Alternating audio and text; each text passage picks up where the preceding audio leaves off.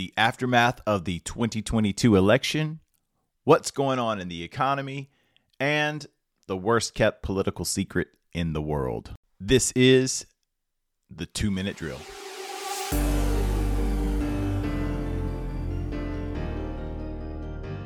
Welcome to the Money Huddle, a podcast that discusses financial topics, investing, and planning ideas for investors and retirees. This show is hosted by Michael Baker and Ross Marinell. All opinions expressed by us or any podcast guests are solely our own opinions and may not reflect the opinions of Advisory Alpha. The podcast recording is for informational purposes only and should not be relied upon for investing decisions. Clients of Advisory Alpha may maintain positions in securities discussed on the program. Welcome back to the Money Huddle, a show where we work to help you make good decisions with your money. My name is Michael Baker, and I am your host today. I am riding solo, but that's okay because today's segment is something new. We are trying this out. It's called the 2-Minute Drill, where we basically give a quick rundown of things that we're looking at, stuff we're paying attention to, and that we think may be relevant for you, our listeners. So let's dive into it. Of course, the worst kept political secret in the world, Donald Trump announced he is running for president again in year 2024. Whether you like Trump, whether you hate Trump, this is a reality we now have to contend with. The next 18 to 24 months will be incessant media coverage about Donald Trump and his presidential run. That being said, we now have a little bit of a clue about what Congress will look like for the next 2 years. While nothing has been confirmed just yet, it does appear that the Republicans will have a very slim majority in the House, and Dems are going to maintain control of the Senate. What does that mean for us normal people that have to live with the reality show, TV, polarizing temperature of our political landscape? Well, here's what I believe that means. That means that we're likely going to see 2 years of gridlock and possibly some bipartisanship. Since the Republicans hold the House, even though they have a very slim majority, they can block vote out any major legislative push that the Biden administration may want to put out. And the Dems obviously hold the Senate, so the Democrats can actually try to continue to do the business of the Senate. But we are not likely to see any major policy initiatives without there being some type of event or catalyst that would demand a major policy initiatives. My guess is the next 2 years we're going to see a lot of gridlock. Now, that can be a very positive thing for all of us because it allows us to breathe and know that we're likely going to see relative stability with our government because we're not going to see any major changes coming. Now, that doesn't mean that that's a guarantee, of course, but that is usually the historical precedent, at least of the last couple decades. When there is a divided Congress, we tend to see business grind down to a halt where there's no major policy initiatives. It's more about just doing the business of running the government. And I think that can be a positive for all of us. Give us a chance to catch our breath. Now, the economy. Things are getting very, very interesting, and I put air quotes around the word interesting. Over the last couple of weeks, we've seen the stock market actually give us a little bit of a rally, which has been nice. I was having this conversation the other day. It's been nice to have a breath of fresh air, but a lot of this rally feels premature because it tends to be thinking that we've won the war against inflation, and we don't think that is the case. We still have inflation that is way too high, and from everything that I am reading, and definitely from the man himself, Jerome Powell, the chair of the Federal Reserve, he doesn't seem to have any intention of slowing down on the rate hikes. Although there are some members of the FOMC that are starting to say, hey, maybe we should think about pumping the brakes. We're not seeing that or hearing that from the guy at the top. Now, what's happening within the economy? Layoffs and hiring freezes have already started. More than 24,000 tech workers over 72 companies have been laid off this month. According to layoffs.fyi, there's been 120,000 tech jobs already cut this year. Now, everything we're seeing or hearing about from employment data is saying that the labor market is still tight. That may begin to start to change, and that data may begin to soften as we go into holiday season. In fact, Amazon recently announced that they are going to have a round of layoffs, and Target just reported that they missed their earnings per share estimates by about 50%.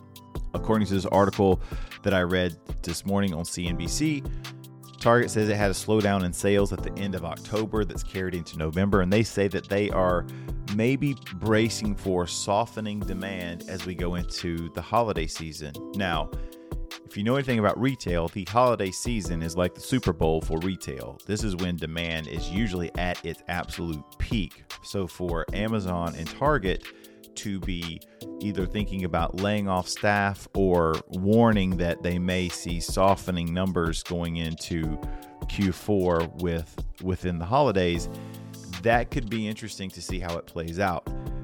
Are those two companies canaries in the coal mine, or are they just adjusting to a new reality that we spent a ton of money with all of the stimulus and all the money printing that happened in 2020 and into 2021, that people were just buying more goods. They were using that discretionary income that they had or had been given, and we're starting to see consumption not keep up with those 2 years. The other thing that I found very interesting, and this perhaps to me is a little more concerning, is there was another article on CNBC talking about consumer debt levels.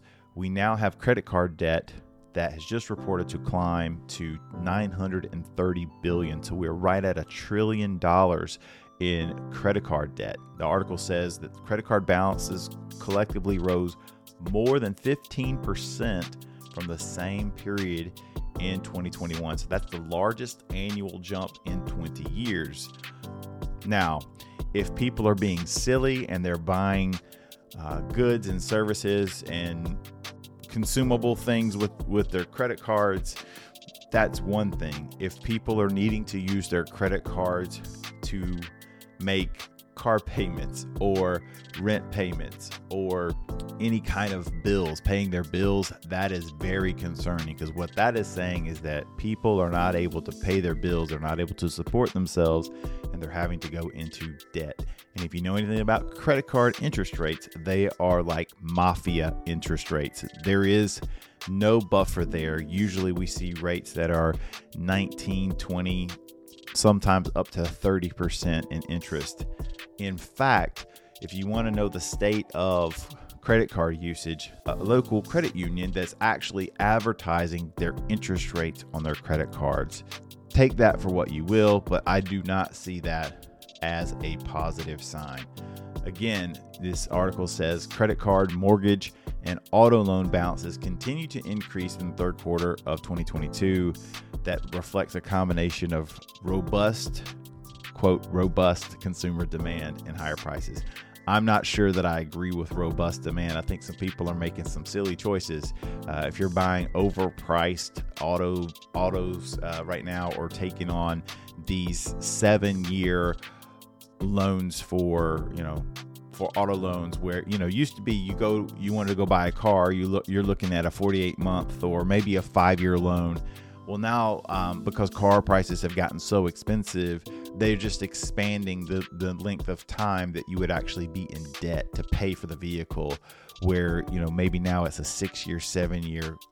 I would not be shocked if we don't end up eventually where we see a 10-year car note, and people will use that because we love our cars here in America. So lastly, I want to I want to part with just a couple of quick thoughts. Over the last couple months, we've had lots of conversations with folks. I've done a couple of workshops and people have floated various questions at me. But one question that has come up consistently is about gold. What are my thoughts about gold? And let me tell you something. I know I live in the South, and one of the things that I see consistently when the economy gets a little bit dicey or we see some scary economic data, the gold commercials start running on a lot of the conservative news networks. I don't tend to see them that much on CNN or other places, but when I'm watching or reading articles, I'll see the gold ads pop up. And so here are my thoughts on gold. I do not think gold is a very sound long-term investment. That is my opinion. It does not generate any type of cash flows. So really what we're doing when you invest in something like gold is you're basically making a bet that everyone else is going to agree that asset has value and will hold its value over a long period of time.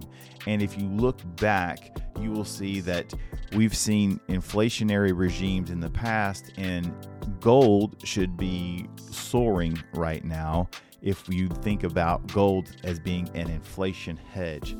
I don't think gold is soaring right now. So I just want to point out that, we've gone through money printing and we've gone through this, fiat-backed currency regime for decades now. And I just personally do not believe we're ever going to see our society revert back to where gold is a bona fide currency. I think right now it's really more of a speculative bet. And as long as everybody in the room agrees that gold has value, then it will have some value. But what that value may be is going to be very, very difficult to truly derive, in my opinion. So take that for what you will. The last thing I'm going to leave you with is one of the biggest stories we saw in finance was the blow up of FTX. I don't think people truly understand how unbelievably huge this story is likely going to be when it all settles down. FTX had its logo on the arena that the Miami Heat play in. FTX was the exchange running Super Bowl ads last year. FTX had Tom Brady and Gisele Bündchen running commercials on TV. You want to talk about a big ordeal that is looking more and more like just a complete scam. FTX blew up. We're still sorting it out. So my only mention of that to you is that I know we have people that listen to this show that may be investing into crypto assets or may be interested in crypto assets. Be mindful of what you are doing. If you are actively investing or trading, make sure you have secure access or secure storage for your tokens, for your coins. If you don't know what you're doing, now might be a time to assess the longevity of whatever strategy you're trying to deploy, because right now there are serious waves happening in the crypto space and we don't think that it is over. All right. Thank you so much for listening. This has been the 2-Minute Drill. Hope to catch you next time.